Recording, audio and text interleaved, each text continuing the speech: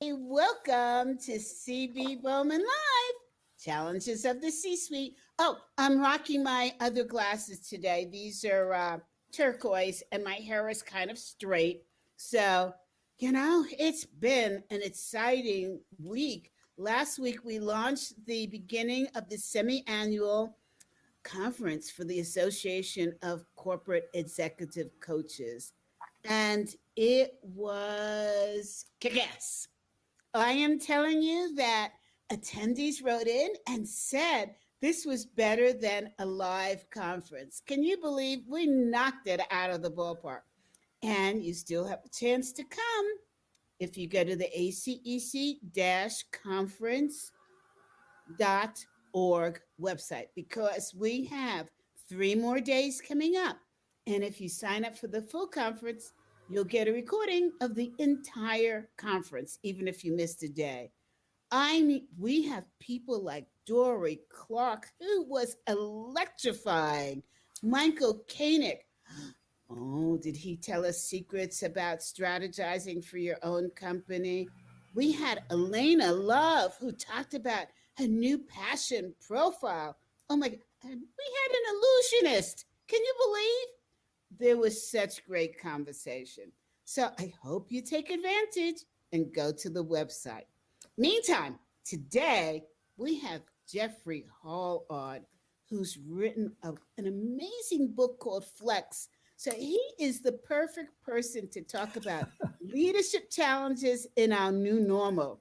So we are, I hate this phrase, we're going to pick his brain, but that's what we're going to do today. So now, this Thursday we won't be on, and next Thursday we won't be on because of the conference, which is next Thursday. That's part 2 that's coming up of a 4-part conference. So I know you're going to miss us, and I'm going to miss you, but we'll be back. So watch for announcements. Meantime, here's Jeffrey. Jeffrey, welcome. Thank you. Nice to be here. Thank you.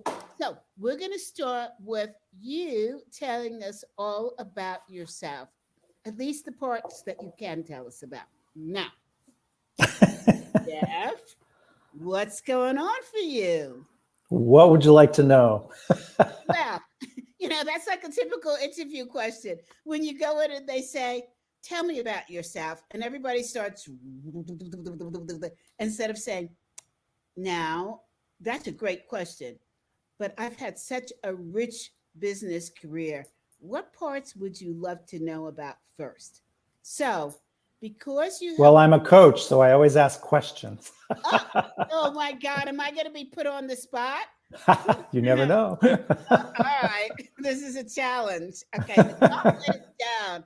But audience, I love to ask questions. So no issues here.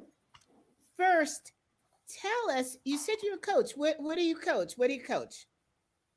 I do mostly senior executives in all different kinds of companies, everything from startup to Fortune 50, everything from pharmaceuticals to software to healthcare, physicians, surgeons, anesthesiologists, clinical folks, all over the map, finance.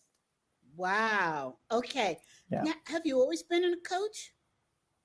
No, I was earlier in my career, I was the director of HR for Booz Allen and Hamilton, and transitioned to leadership development consulting, and then eventually became an executive coach after getting my PhD in clinical psychology, and have been coaching and consulting ever since. So that's 20 years. Well, we won't tell.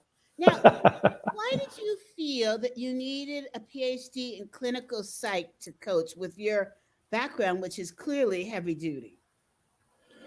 I'm not sure that I needed it, but there's probably 2 things. One, I had always thought that life is a journey of education and that I should try, to go as far as I can in what's possible to learn. PhD is the highest level you can get in the US. So I had aspired to do that ever since I was a kid. It took me a long time, by the way. I was I was not a youngster when I finally completed my PhD. Well, but you look like a youngster now, so we don't count. Oh, well, you're kind. But yeah, so it was partly personal ambition and aspiration. Then the other really important reason is that I tried my hand at coaching earlier in my career, and it's safe to say I wasn't very good at it. Oh, now you have to tell us. Wait, people are writing in already. Barbara Phillips, I saw that. Barbara, my dear friend. Okay. And she goes, "Hi, MM," and then she said, "I saw that." Now, that must be a secret message between the two of you. It is. Right? It's a special, yes, nickname. Okay, we're gonna have to find out about that. All right. But, so when you first graduated from college, did you go straight to Booz Allen? No, there were a few stops along the way, but they were pretty short. And I ended up at Booz Allen for a fairly lengthy time, and ultimately left there as the director of HR for their technology division. And that's when I started the trajectory up. Well, the trajectory to becoming a consultant and then a coach and a psychologist and all of that stuff. But it was actually because of my, I wouldn't call it a failure, but I would call it a setback from trying to coach partners at Booz Allen.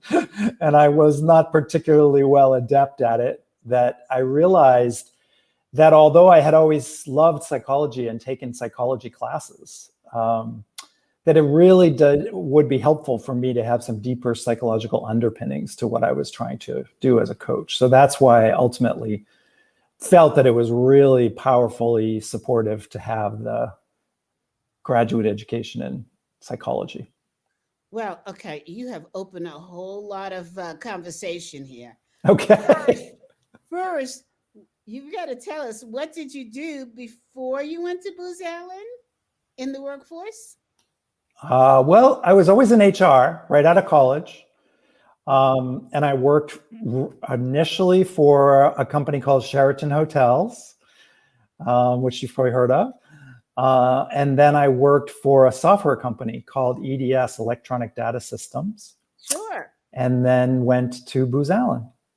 Wow. So moved around a little. Early in your career, it's not unusual, I think, to move around a little bit till you find. Listen, can I tell you? We don't even have time. Okay, now I want to get into, Barbara is going LOL. She obviously knows you well. Okay, and you're turning red. All righty now. Oh, I'm blushing. She's got me blushing. That's always good. Yeah. Now, who is Barbara? Barbara's a good friend of mine. Very good friend. Yeah. Is she a coach? She is. Yes, okay. She is. Fantastic. Okay. Now, you said early in your career, you had some interesting blushes with coaching that you would have, I guess, liked to have seen gone a different way. Can you tell us about a couple of those, or is it top secret? No, I can tell you a story about one of them, but without any identifying information, obviously. Okay. No, I think we've all had the experience of having a very difficult boss. And I would say I had a particularly challenging partner that I worked with, a partner at Booz Allen, who was not easy, in retrospect, pretty toxic. And, the bottom line is that I thought I could coach him. I thought I was going to change him. And, I learned subsequently that you don't change other people, they change themselves, right? So, that's a good point. Yeah, that was actually a foray into coaching long before I was really skilled at it. But it was a great learning experience because I had the best intentions, but it ultimately did not succeed. I don't know where that particular individual is today, but he never became the good boss that I had always wanted him to be. I'm actually glad that you mentioned it, because there are I don't know that there's anybody out there that has escaped having a boss that was just, shall we say, not a good fit? Yeah. No, they're out there. Oh my, can we talk? Well, it keeps us coaches busy, right? Okay. Yeah. And the rest of us that don't know about coaching, because I remember this before I found out, and I think it's what pushed me into coaching too. I had a couple of really horrific bosses, and I also had a couple of really good mentors. And I remember going to one of my mentors saying, I just can't take this. I have tried everything. And of course, the first thing you try is being super nice. And then that kind of like opens the door for all kinds of hell. And my mentor wisely said to me, you learn more from a bad boss than you do from a good boss. True. You learn what not to do, what you don't want to be. And I thought, okay, well, that sounds good on paper, but we're talking about real life here. And I'm just going home with migraines every single day. And, I just need another way out. And I think many people, first, they think it's about them when it's not. Of course. Yeah. And number two, and I'm not saying this is the case with you, is because they're not realizing the other person has issues, they stay when dessert is no longer being served in the company. Yeah. And I think both of us did I think I could help the other person kind of thing. And yeah, well, I think what I had in that case, I had witnessed some behavior that was really just not acceptable. And just to give you an example, I mean, this person had the habit of seeing if he could reduce someone to tears. That was one of his goals.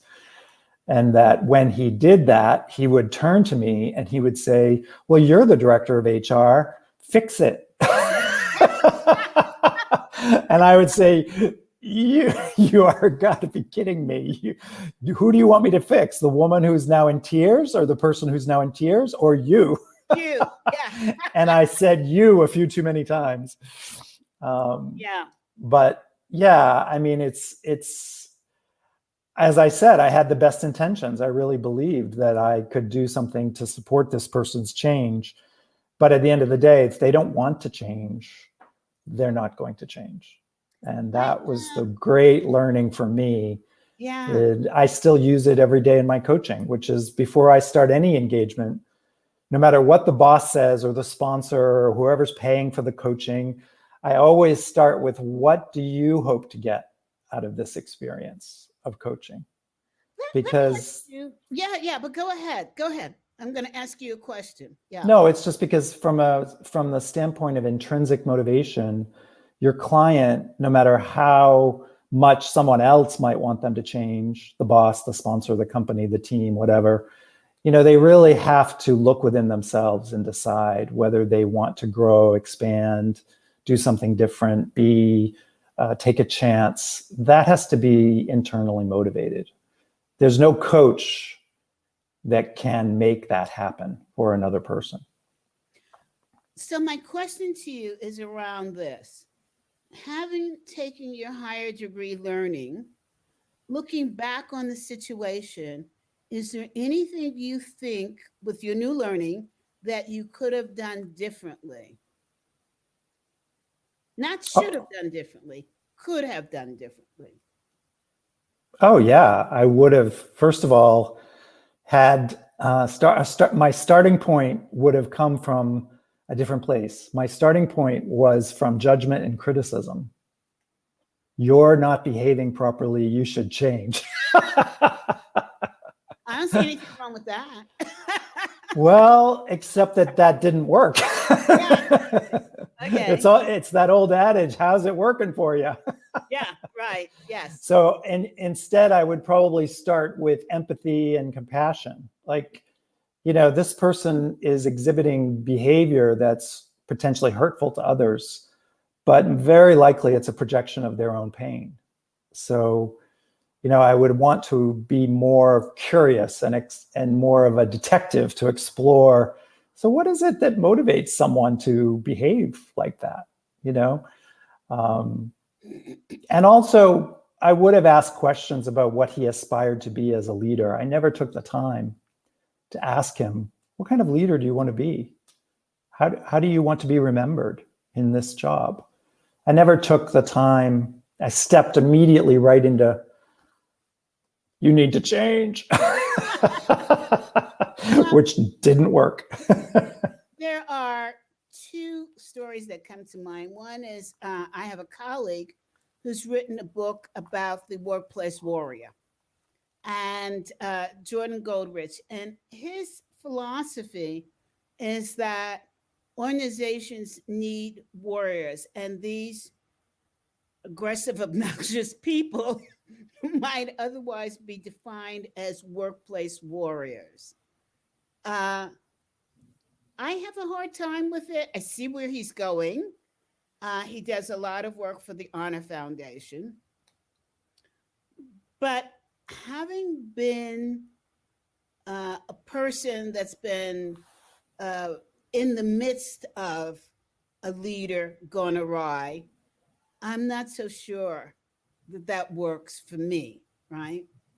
The other thing, another colleague of mine, Elena Love, has created something called Passion Profile.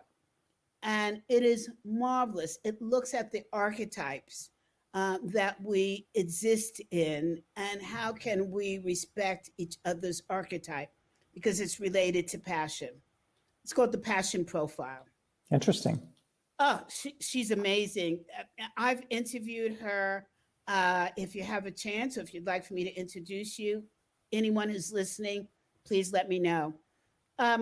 But she told the story and was in Smart Brief about a man that she was brought in to coach who was hard as nails about being an aggressive, abusive leader. And she did take the opportunity to dive into what was the trigger points. And it found out that he had been abused as a child. Right. Well, that's what I meant by compassion. Yeah. And empathy, starting from what is the source that has led this person to fundamentally be very hurt or angry and then lashing out. Yeah, and it looks like Jeff's computer is going down, but wrapping back up. That's what made me think of it, because once that came out, the question for him was, do you want to be remembered as you were treated as a child, or do you want to be remembered for what you can do now? And that's powerful. Pivotal, powerful points. Right. Change. So, yeah. Okay. So now I want to talk about your book. Flex. Okay. Flex. Can you tell us a little bit about it and what made you write it? No, I guess it's the reverse. Tell us about the book and then what made you write it. Well, the book is basically taking a look at the fundamental change that I had started to see over a period of years in my coaching practice, and the types of leaders that I was coaching, and the types of leadership styles that I was seeing broadening and deepening and greater variety. And I'm sorry, that's Elena. Hold on one second. Talking about her. So she's calling you. Yeah. Okay. Let me just tell. And this is typical of our show. Hey, Elena. Great. I'm actually doing LinkedIn Live, and we were just talking about you with Jeff Hall. So I have to hang up, and then you can watch the show.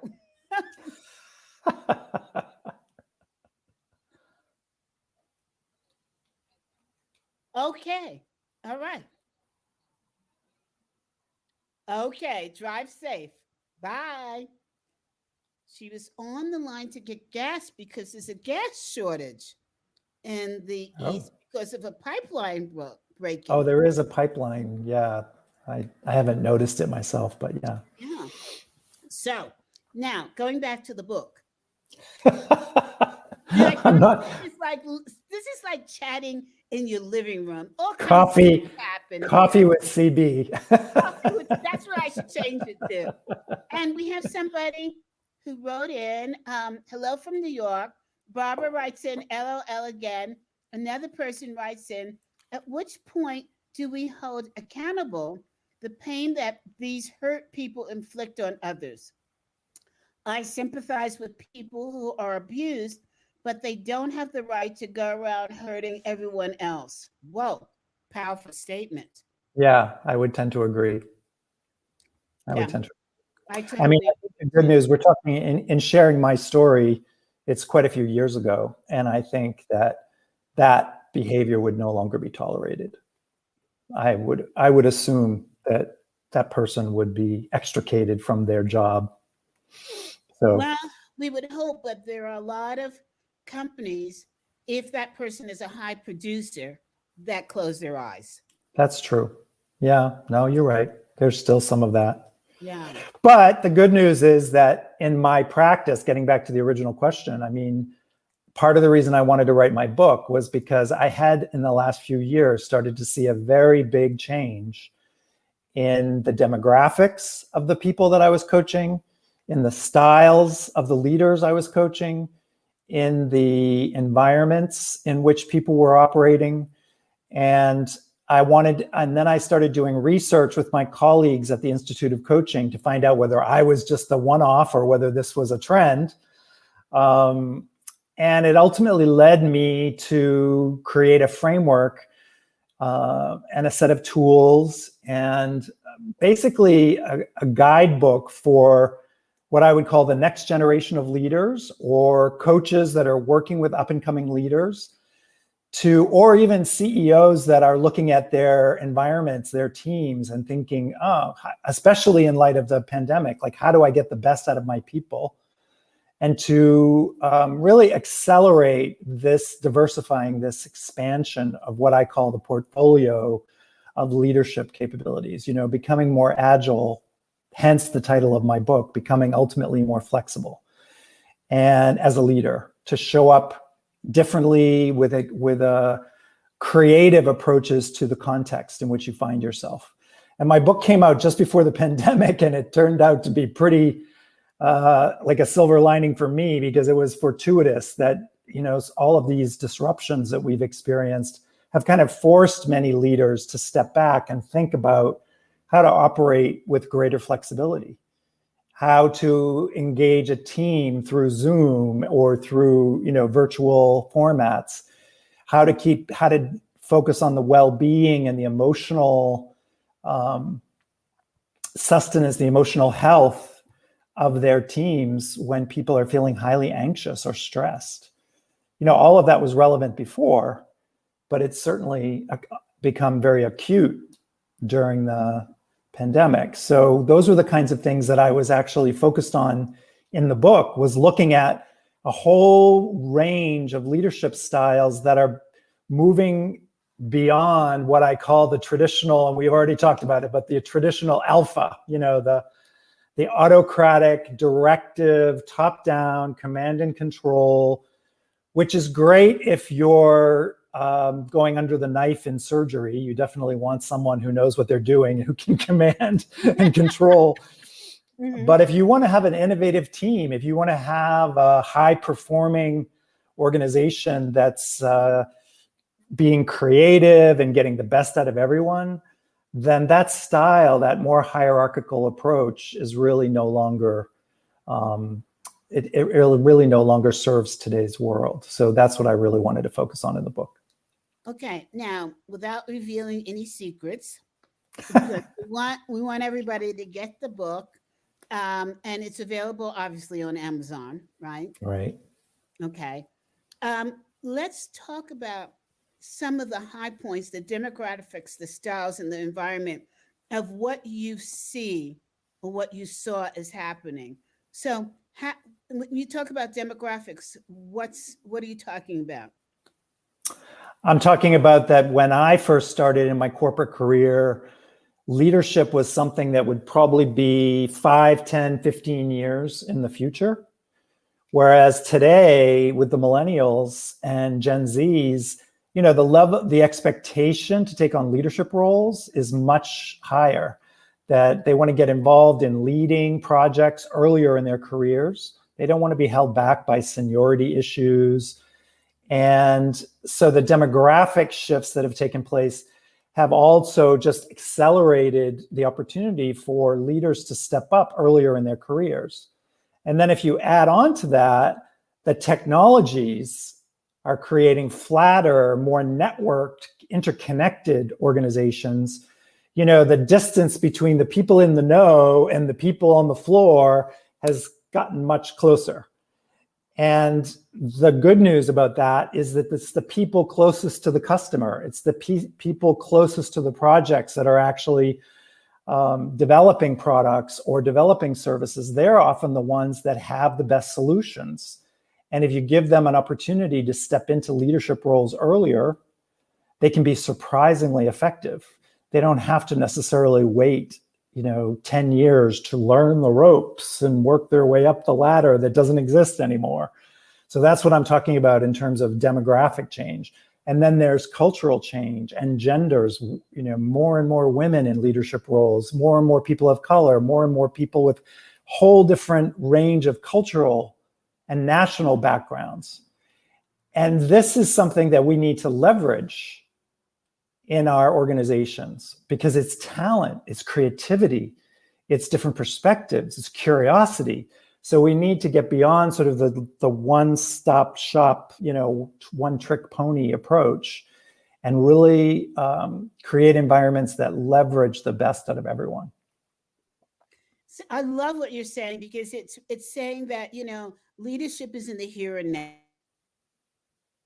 now. It's not a question of waiting until the tea is brewed, like watching water boil, which means that, okay, you qualify to be a leader when you reach 49 3/4. And you have been in this role and that role and in that role in an organization. And so you have a feeling for all the departments. Now we're seeing, I'm going to call it the specialized leader. So if somebody comes in and says, I know how to take this particular area to zenith, which will positively affect the ROI of a company, let's go with that. Because if you wait technology, that idea may fall behind someone else in your competitive company coming up with the same idea because of how fast things move. Right. So in fact, I laughed when I saw the title of your LinkedIn Live, Lessons from the C-Suite, because to be honest with you, CB, I don't believe in the C-Suite anymore. Yeah. I think that we should dismantle the C-Suite, and I like to call it the we-suite. Ooh, okay. And then not to denigrate your title, of course, this is a great title, but the point is that, one of the themes of my book is that we need to reframe what it means to aspire to leadership. It's not climbing a ladder.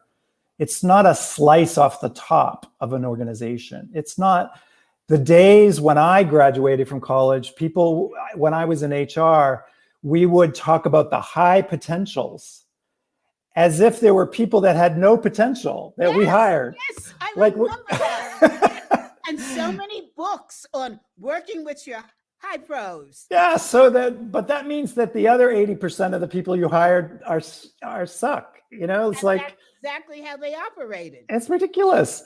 Everyone has high potential. Everyone in the world has the potential to be a leader. So, it's a complete reframing. There's no such thing as low potential and high potential. There's just leveraging human potential. Yeah. And leadership is not something for some special people at the top of the ladder. Leadership is something that emanates from within every human being. And we need to find ways to leverage, nurture, honor, embrace, and expand those capabilities right from the very beginning. I mean, I have a client, a startup that I'm working with, and they just reached 100 employees and they're growing very fast. And the CEO, who's a typical boomer, as you'd expect, he said to me, we need to work on the culture, Jeff. And I said, you're right. You need to start to think about getting to understand the culture, but it's already started. He said, what do you mean it's already started? I said, you have 100 people. You already have a culture. He said, well, how do I leverage that? And I said, well, why don't you put together some cross-functional groups and have them dialogue? And what is it like to work here? What do we love about this place? What are the stories we tell each other? And he said, well, I don't have time to run that. That takes too much time. I said, well, why don't you go down into your organization and pick out a bunch of great folks at all different levels and ask them if they're interested in running those dialogue sessions? And we called it engagement discussions. And at one point, there was a 24-year-old woman from Venezuela. This is a true story. Yes. And she's amazing. And she raised her hand in one of his opening discussions, a town hall. And she said, I want to run one of those groups. And the CEO then came to me and he said, she's only 24. She can't run a group. And I said, why not? What? And how old is he? Oh, probably 50. I don't know. Oh, yeah, okay. But the punchline is, I said, that's an old paradigm narrative you have. Why don't you give her a shot? Ask her to see what she's up to. She would see what she'll create. Well, here we are, almost a year later, and this woman runs their engagement department now. I mean, she's just extraordinary. And she has an amazing story. She's from Venezuela, and she came to America, and she's brilliant and just talented. And so all of these stories that we have, that certain people should wait their turn or, whatever. I'm a big believer in nurturing the leadership in everyone. That's what I wanted to write about. What you said reminds me of a story, and I'm not going to get the whole thing right, and I can't remember who told me. It might have been somebody I interviewed on the show recently, of a company that was going through downsizing, right? And so what they wanted to do, what the idea was to interview people and select people that would remain, right? Okay. And see who had potential. And one person who was supposed to remain was an administrative assistant. And they interviewed her. They did this test, and she tested very high for technology. And they said to her, we're going to give you an opportunity to be in the technology department. She said, no, not me. I'm just an administrative assistant who happens to be a single mom. They encouraged her to do this. She did it. She took the company to major dollars as head of technology. Wow. So you don't know those hidden gems. Sometimes people themselves don't know it. And I have a little story about that. Yes, I could share. Yeah, because you're reminding me of something that was very profound early in my career that I actually haven't thought about for a long time. Maybe I should write about it. But there was a time when I was the director of HR, and someone was talking to me about recruitment and how difficult it is to recruit students. And we hired a lot of MBAs, and they would come in through, I remember it was at 101 Park Avenue, and they would come in on the 19th floor. I worked in that building. Yeah, big, tall, black building on 41st and Park. Yeah, that's right. We probably walked by each other. Yes. Anyway, I remember someone, one of my colleagues saying to me, Jeff, what is the secret to your picking out the great candidates? And I remember thinking just off the top of my head, well, one of my secrets is our receptionist. And they said to me, what do you mean one of your secrets is the receptionist? And I said, the receptionist, who was this amazing woman, very young woman, but she was so astute and intuitive and empathic. And she was sitting behind the desk, and she would welcome the candidates when they came in. And then she would come running back to me, and she would say, don't hire that one. And she would say, that one's really good. And I finally, at first I was kind of not taking it seriously, but then I started to really listen to her, and she was always right. I remember. I remember asking her later, what is it about why are you so good at telling the talent like that that's going to be the right person to hire? And she said, when they come in and they take off their coat and they come up to me, the way they treat me as a receptionist is the way they will treat everyone for the rest of their time here at this company. Yes. And I can tell within 5 minutes whether they're going to do well because they're friendly, they're respectful, and they treat me like a human being. Others come in, toss the coat, ignore me, act arrogant. And it was so important for me that I ultimately made her part of our recruiting team. And it was the reason I thought of the story is because it's like you said, she did not think of herself as having that skill set. She said, "Oh, I'm just a receptionist." Yeah. And I don't remember her name, but I remember saying, "You are so much more than a receptionist because you are incredibly good at assessing people." Intuitive. Yeah. It was such a great learning for me early in my career, and it's still very alive today. Yeah. I totally remember. Maybe it was your company. I remember the story when I used to have a coach, career coach, and they said, first thing you do, the receptionist is the key person that you're going to meet, you know? And it may have come from your office. Who knows? Hey, we've got some more comments here. I'm not sure I'm going to pronounce your name right.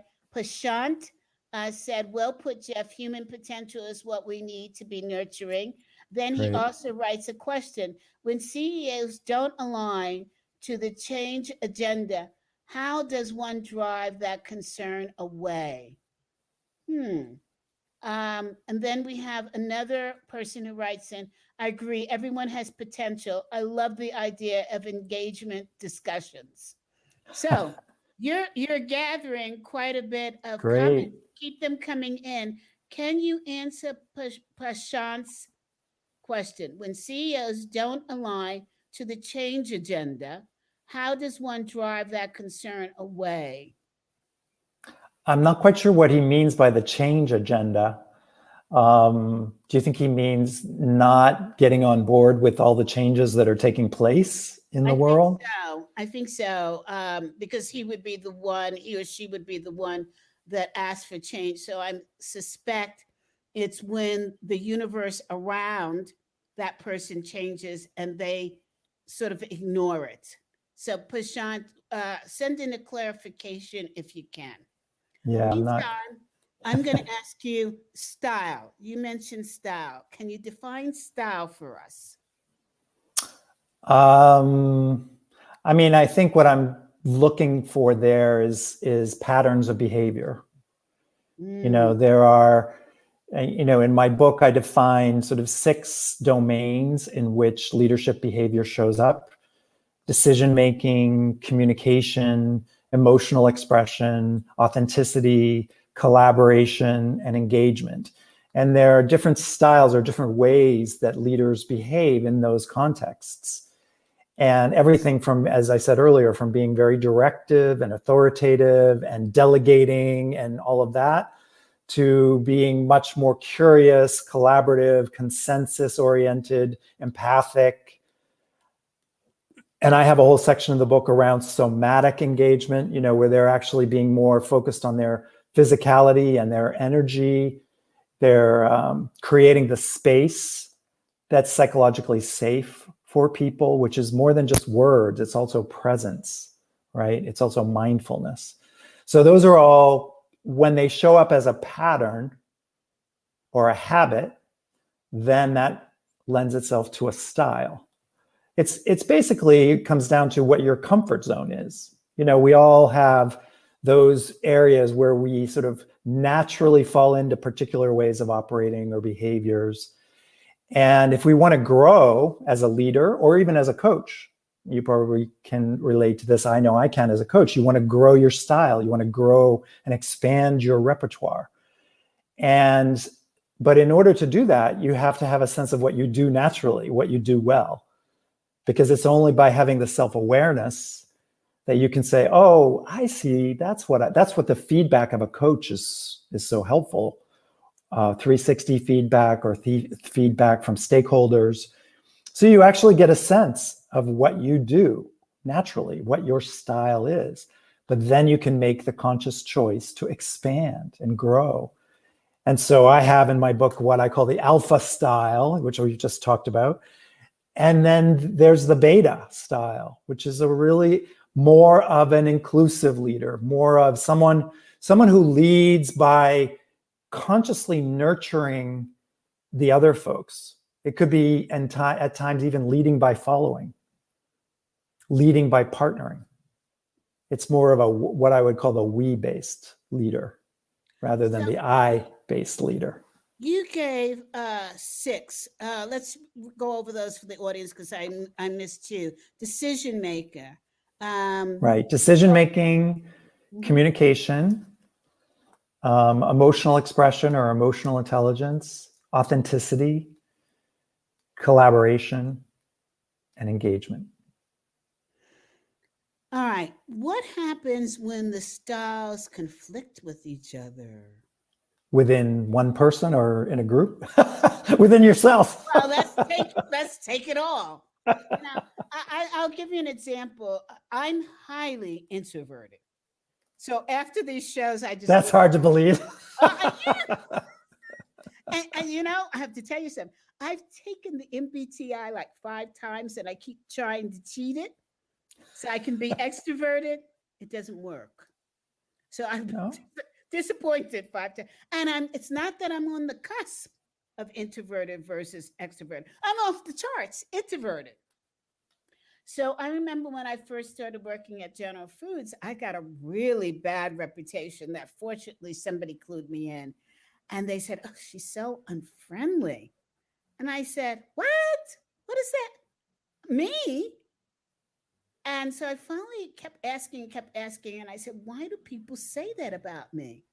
And they said, oh, because when they see you in the halls in the morning and they say, good morning, you just look at them. And you don't engage in conversation when they say, how was your weekend or how was your day? And I looked at them and I said, because that's a stupid question. You didn't have any patience for social graces. We have better things to talk about. But here's the funny part. I moved to Colorado. What's the favorite expressions? How's your day? Do you have plans for the day? Is everything going well for you today? And it drove me crazy for the first 2 years. I'm thinking, why do they care how my day is going? Why do they need to know what my plans are? And so it's not that I wouldn't have a discussion. It's just that I didn't understand all of that as an introvert. My mind is already inside thinking about what I need to accomplish for the day. How am I going to accomplish it? What speed am I going to, Yeah. So, but does it mean that I'm not authentic or I'm not embracive or inclusive? It just means I don't need to have this chit chat to get there. So it took me a long time to understand. It wasn't that I disliked people. I just couldn't quite grasp what all this conversation was about. Well, that may not be just about introversion. I would say that's also about your, your more introspection.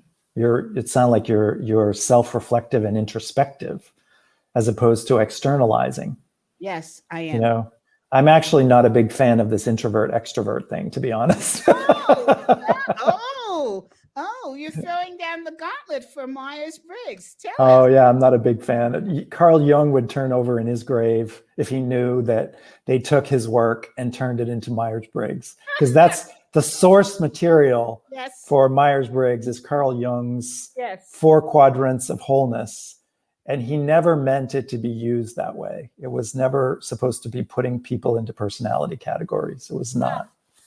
We have a little bit of time left. Tell us. You're going to leave on a very controversial note here. That's okay. I love it. Yes, tell us. Well, I guess the bottom line is that I'm a much bigger fan. We coaches, we use assessments. And I am a much bigger fan of what I call developmental assessments than I am personality assessments. Uh-huh. And the challenge in today's world with the science that we now have is that assessments tend to put people in categories. They tend to put you in a box. You know, you're either red, yellow, blue, green, or you're an you're a STJP or whatever it is.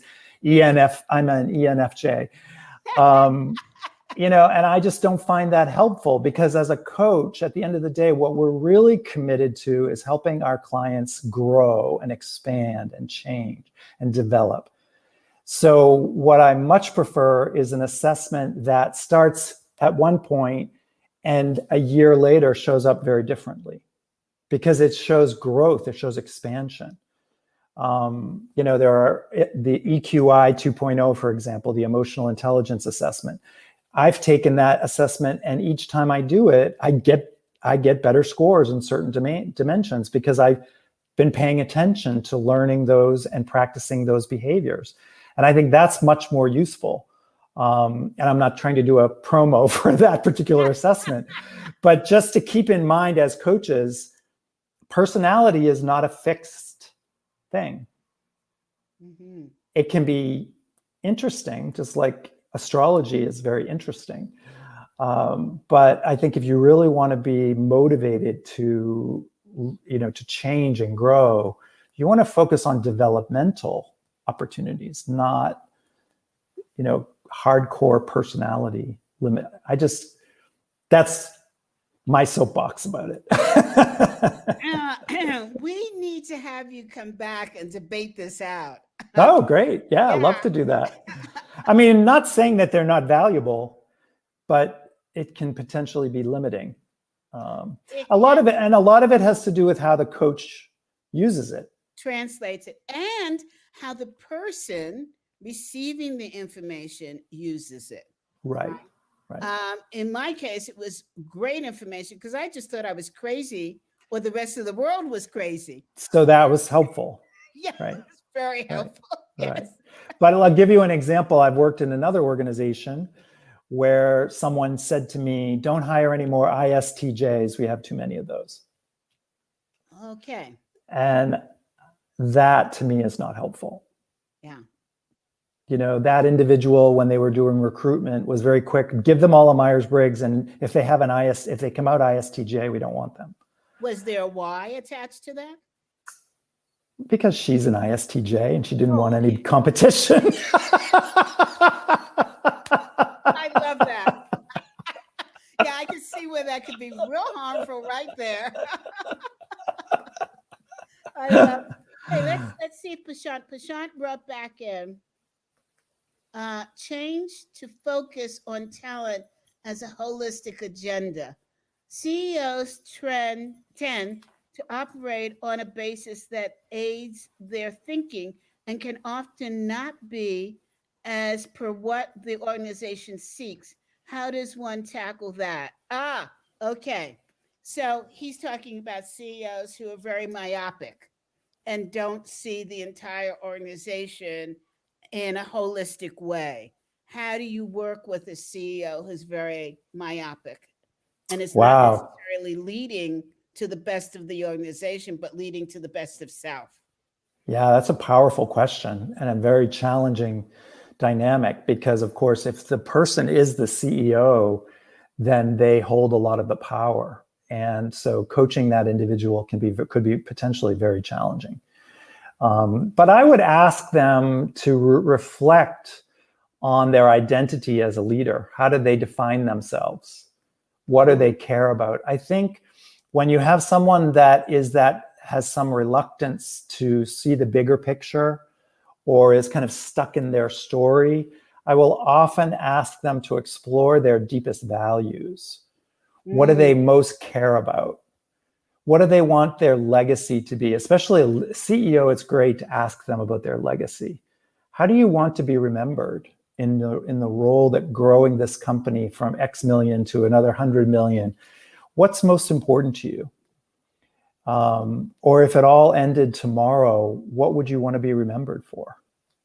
Yeah. And I think the thing that's wonderful about coaching is that CEOs, he has a really valid question because they are so busy and they're so focused and they have so much pressure and so much stress that it is very easy to get myopic and to think, you know what, I've got to make those numbers or my board is going to kick me out. And so we've got to do my agenda, my, not our, not we, but my. And so the coach opportunity is so powerful because it's the one chance, even if it's maybe just 10 or 15 minutes, to grab them and say, you got a minute to think about what's most important to you? And what I find is that when the CEO takes time, and I'm sure you've experienced this, CB, as a coach, when they take that time, even if it's brief, to reflect on what they care about, they will then think and say, I really care about my people, or I really care about the sustainability of this organization, or I really want to leave something valuable to my kids, or I really want to live up to the expectations that my parents, my dad, who started this company, those things that are very heartfelt and deep and maybe even emotional or vulnerable. And when they do that, even if it's a slight opening, I'll usually say something like, wow, that is so moving. You can be so connected to what is really important to you. Do you share that with your people? That's very powerful in response. And I also would like to add to that. In many cases, as the employee, we don't realize that the CEO is trying to do the best. And sometimes the yes people are the people that do the most damage. Oh, so true. Yeah. So it's giving the CEO a little slack, which we don't do in this cancel culture, especially. And CEOs need to realize that they need to create an opportunity to hear from all levels in the organization, not just the appointed few. Right? I totally agree. And that would make for so much more wealth, energy, and creativity within a company. I personally think it's going to be one of the silver linings of this pandemic, which is that some of the hierarchy and the scaffolding that existed in these office towers and the big offices that are separate from the employees have all kind of tumbled down. Yeah. And I'm hoping, I really hold the intention that they do not rebuild them. I have recently been working with a major car manufacturing company that shall remain nameless, where they asked me to do a webinar on productivity and well-being during the pandemic. And because I was interviewed similar to this, and then they said, oh, that's really interesting, leadership, blah, blah, blah. And I said, sure, I'll be happy to come and do that, as long as your C-suite is participating and it's not just for the employees. And so we had a webinar, and they had their top 100 leaders and they had the executives. And what was wonderful about it is that I did a short talk, and then we had a lot of dialogue, and they were all in their little boxes in the screen, and they're all over the world. They're in Germany, they're in Mexico, they do manufacturing in Mexico. It's a car company, so you can imagine. Right. And, at one point I said to them, this is so wonderful because you guys are not in a pyramid. You're in a mosaic. I'd love to take a picture because you all look equal. Yes. And the CEO, to his credit, German, traditional, he said, Jeff, it's actually really great because this has been such an opportunity for me to listen to my staff at another level that I don't usually get. And I said, it's so wonderful, and I hope you will keep it going after the pandemic. So we'll see. But exactly to your point, they got to get out of the office. How powerful is that? And I hate to say, not to advertise, But our conference was just like that, day one, and we That's will great. continue. Is that all the attendees had the chance to be equal and embrace each other, and the speakers became part of the audience, right? Because they were throwing questions at the speakers, and the speakers were laughing and having fun and responding and challenging the audience, and the audience would challenge the speaker right back. I mean, I it was love a it. blast. And that's the way our company should operate. Hey, we only have 5 more minutes, and I want to get to the last point, which is environment, the last bullet. So define environment in terms of the new leader. What are you talking about, the 5 pandemics and that are happening all at once, or what? Well, what I wrote about, which was just before the pandemic, but I think it's still absolutely relevant now, is about the environment in terms of the energy that you create as a leader in your space. That you're really intentional about creating a space that nurtures the creativity in everyone. And that is more than just content. That's more than just verbal communication. It also has to do with your energetic presence as a human being. And it has to do with the space. We just talked a little bit about that in terms of whether you're doing it in virtual space or in the real world, to move away from the boardroom and the power chair and all of that kind of thing, and to be very intentional about creating a space and energy that is welcoming, inclusive, curious, and that is truly committed to listening, keyword listening, into the creativity of all of your people. And that means the diversity of your people, really tapping in at a different energetic level than may have been in our norm in the past. We have no more excuses.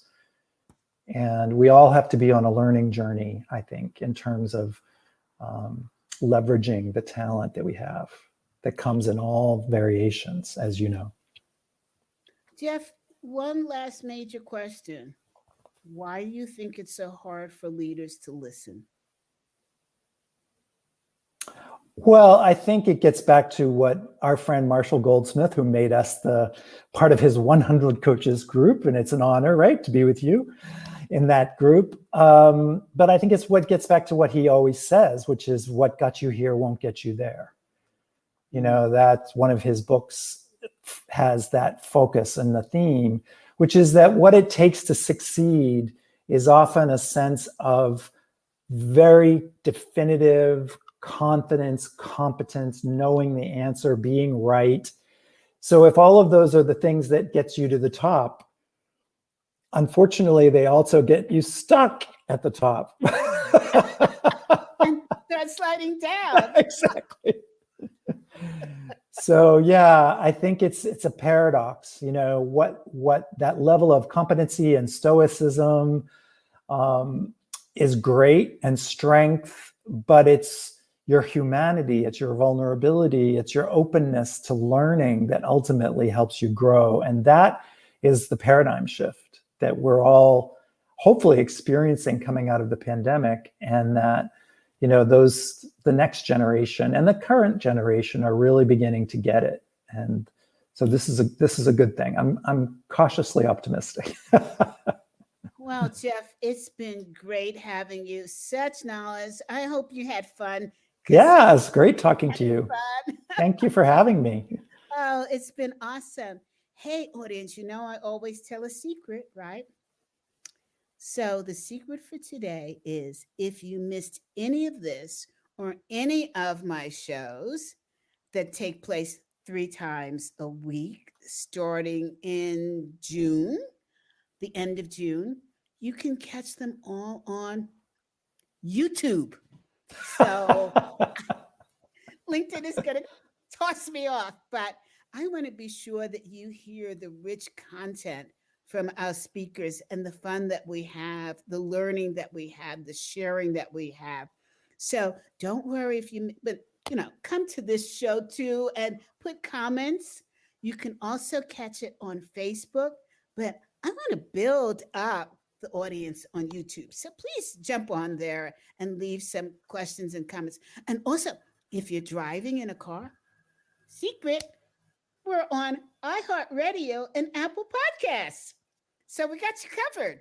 Great. I thought you were going to say if you're driving, you can just put your phone on the steering wheel. No. You want to get me in big trouble, Jeff. No, I want to keep the audience. I don't want Me too. I'm glad you didn't. It's cool. So, while you're cleaning up in the house, while you're cycling, whatever exercise, just tune into iHeartRadio or Apple Podcasts, and you can expand your knowledge and be with us in those ways. So with that, I'm going to say goodbye, and I will see you probably in 2 weeks on Tuesday. But just follow me. You'll see. You'll catch me, right? And by the way, I'm on Clubhouse. So join me. And Clubhouse just went Android.